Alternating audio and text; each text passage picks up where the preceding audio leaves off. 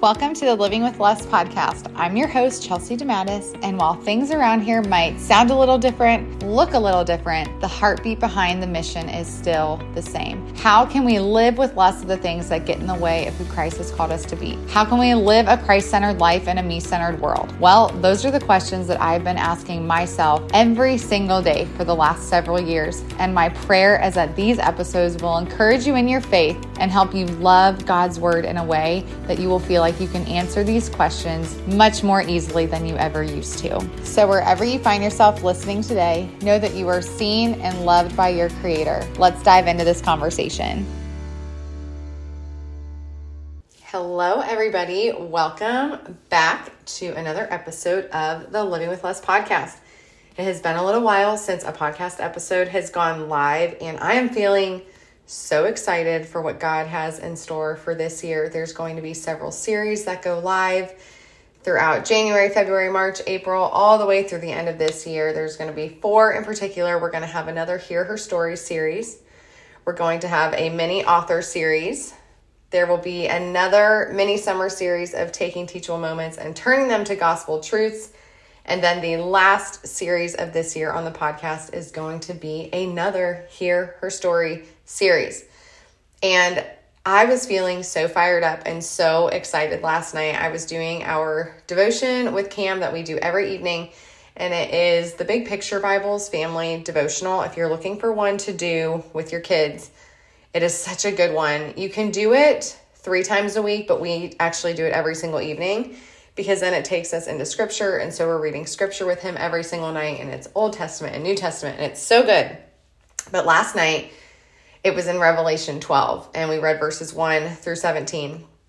And the reason it had me so fired up is next week on February 1st, we are hosting, and by we, I mean Jesus and I are doing the second Hear Her Story women's gathering. It's a worship night. It's local here. God sowed this seed in my heart this summer that there needs to be something in my community for women all over to come together to worship the Lord, hear a testimony of God's faithfulness and how he truly is the hope in all of our stories.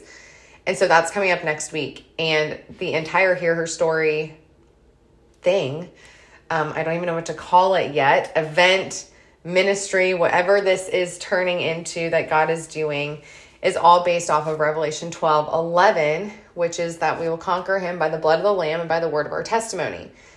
But as you continue reading, if you read Revelation 12 verses 1 through 17, oh my word, it had me so fired up for just the promise of Jesus coming. The moment that Eve was tempted in the garden and the moment that sin entered into this world, God had a plan. God had a plan to send his one and only son to give us the most powerful testimony that we can conquer Satan and the evil one with, because it was the blood of Jesus that did that. And we know we have victory in that. And as we share our testimony, as we share the story that God has given us, that is so powerful because we're sharing how the gospel came and pierced our hearts and made us new. And through that, what has God continued to do in our life in the most beautiful seasons and also in the seasons that are so, so hard. And last week, as we did the final walkthrough, I have a friend of mine leading worship. She asked another friend to join her. And I have a small team of women that are helping me the night of. I'm seriously so excited for what the Lord's doing. But as we did walkthrough last week, I left and I haven't felt attacked by the enemy in the way that I was on Wednesday and Thursday last week in so long. And last evening, I was doing my walk, and this is before my devotional time with Cam, and I'm doing my walk, and I was just thinking, I have felt distracted since that walkthrough. I have felt the enemy trying to distract me and just trying to make me feel like when I'm getting in God's word that this is boring, this is Old Testament, this isn't exciting, you need to go to the New Testament. And I finally said last night out loud, I said, Lord, I know there is something that you want to show me in the book of Jeremiah. That's the book I'm studying right now. I know there must be something here in your word that you are trying to teach me about who you are, and the enemy is working overtime to discourage me, to get me out of this book. And so you better believe I'm going to be studying it. And Lord, you better believe that over this next week, I am going to be eyes wide open for what the enemy is trying to do, and to know, and I want to speak this so loud and clear to all of you listening to this right now, that the enemy knows if he can trip you up, if he can get you dissatisfied with God, if he can get you discouraged and bogged down in his word, the people around you are not going to experience Christ in the way they would when you are on fire for Jesus, or the way that you are when you are pushing through and fighting back against the attacks of the enemy. And last night when I was walking and praying and just said, Lord, I know the enemy is trying to discourage me. I know it's because the enemy knows there is an event coming up next week that is so much more than I could have ever asked or imagined. I was praying for 20 women to come. We have 150 women registered plus a wait list. I'm still so overtaken and overwhelmed by the fact that God is doing that.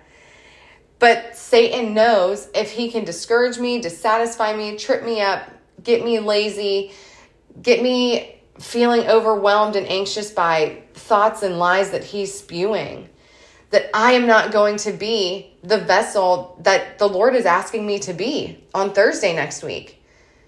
And I'm saying, no, Satan, you will not have this place. You do not have authority over my life. The Lord has full authority over my life, and the Lord reveals through his word what your tactics are. And as I was reading the end of Revelation 12 and verse 17, and I'm reading that and I'm going, yes, this is the battle that I have been fighting with Satan since last week. And God was also so faithful to meet my heart in this place this past Sunday. The message at church was all on Satan's attacks.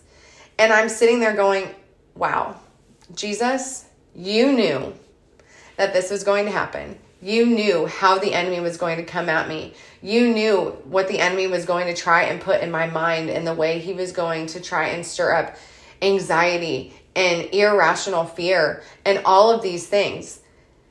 And Jesus bridged the gap and provided for me the things that I needed and the people that I needed to go, no, I see this for what it is, and it's an attack from Satan to try and discourage me, dissatisfy me, get me lazy, and get me in a position where I cannot be used by the Lord in the way that he desires. So, as we are running full force in 2024, and when I say running full force, I just mean we are on fire to pursue whatever God has for us. And whether that looks like we're going to go slow, we're growing slow in this season, or whether that looks like I am running full speed ahead into whatever God has for me, we can do that together. Let's grow in grace together. Let's pursue God fiercely together. Let's seek first the kingdom and what he has for us and how he wants us to be a vessel in the places that he has us. If you feel God stirring in your heart and he is confirming through prayer, through his word, and through other people that you have pouring into your life, that you are to start something, whether that be a small group, whether it be mentoring, whether it be a worship night in your community, lean into that. Ask the Holy Spirit to boldly speak in and through God's word to lead and direct you and to bring the people alongside you that you will need, and then do that. I read a quote from, it was actually Kaylee Olson. She was on the Hear Her Story series this past fall, and she was writing something on Instagram. And I thought, oh my goodness, if that doesn't just explain me in a nutshell, I don't know what else does. But she was writing 10 things that she's learned at her workplace over the last 10 years. And the last one, I think it was the last one in the list, said something along the lines, that I'm going to paraphrase, is sometimes you have to build it while it flies. And that is exactly what we have to do when God is prompting us and leading us and asking us to do something, but we don't have all the pieces and parts. We don't know exactly what this looks like, but we know we have to walk in obedience. We do that, and we'll build it while it flies. The Lord will be faithful to build it while it flies. He will put together the people. He will prepare the hearts of those that are to attend. And whether it's one person that shows up, 20 people that shows up, or 150 people that shows up, whatever it is that you are feeling led to do, trust if that's what God has asked you to do and you're being faithful there, that He is going to meet you in that. He is going to provide in every single way that He needs to in order for you to be a vessel for Him where He has you. So my prayer for you, and I'm going to wrap this up with a prayer this morning, is that we would just be faithful with what God has given us, that we would be faithful with the things that He has put in our hands. So Heavenly Father, Lord, we come before you, God, with hearts ready for whatever you have for us, God, ready to pursue you more deeply, ready to pursue those in front of us more deeply. God, we want to be faithful with the things that you've given us and with the things that you've asked us to do. God, I pray for anyone listening, Lord, whether they feel called to mentor to one person, whether they feel called to start a worship night, whether they feel called to start a ministry or host a Bible study in their home, whatever it is, whatever that ministry looks like, whether it's caring for a friend's child while they're trying to find childcare as they have to go back to work, or whether it's taking care of your elderly neighbors. Lord, ministry can be anything. And God, I pray that we wouldn't put ministry inside this box that we think has to happen within the four walls of our church. But God, that ministry and being a vessel for you happens outside the walls of the church also. God, I pray that you would be so clear, Lord, with what you have for us, what you want for us, what you desire for us, Lord. And God, that you would just speak so boldly in and through your word, God, that your Holy Spirit would just stir up a churning, burning desire to serve you faithfully. God, we thank you and we praise you and we love you. In Jesus' name, amen. I hope you guys have a wonderful rest of your day today. Be watching and ready for the series that are coming up here on the Living with Less podcast. And I will be doing mini episodes here and there as we go, as God just continues to lead and prompt me to share with you all. But I love you guys. I hope you have an awesome day, and we will talk again soon. Thanks for listening to today's episode. I pray that it blessed you and pointed you to the heart of God and how much He desires for you to be in a relationship with Him. If you loved today's episode, I would be so honored if you went and left a review on Apple Podcasts or on Spotify. Another thing you can do if you love what you're hearing here is to go pick up a copy of my 52-week devotional, More of Him, Less of Me, Living a Christ-Centered Life in a Me-Centered World. You can find that on Amazon, Barnes & Noble, and Walmart.com. Another way you can stay connected is head on over to my website at chelseadematis.com. There you'll find free resources and several other things that you can use to help grow you in your faith.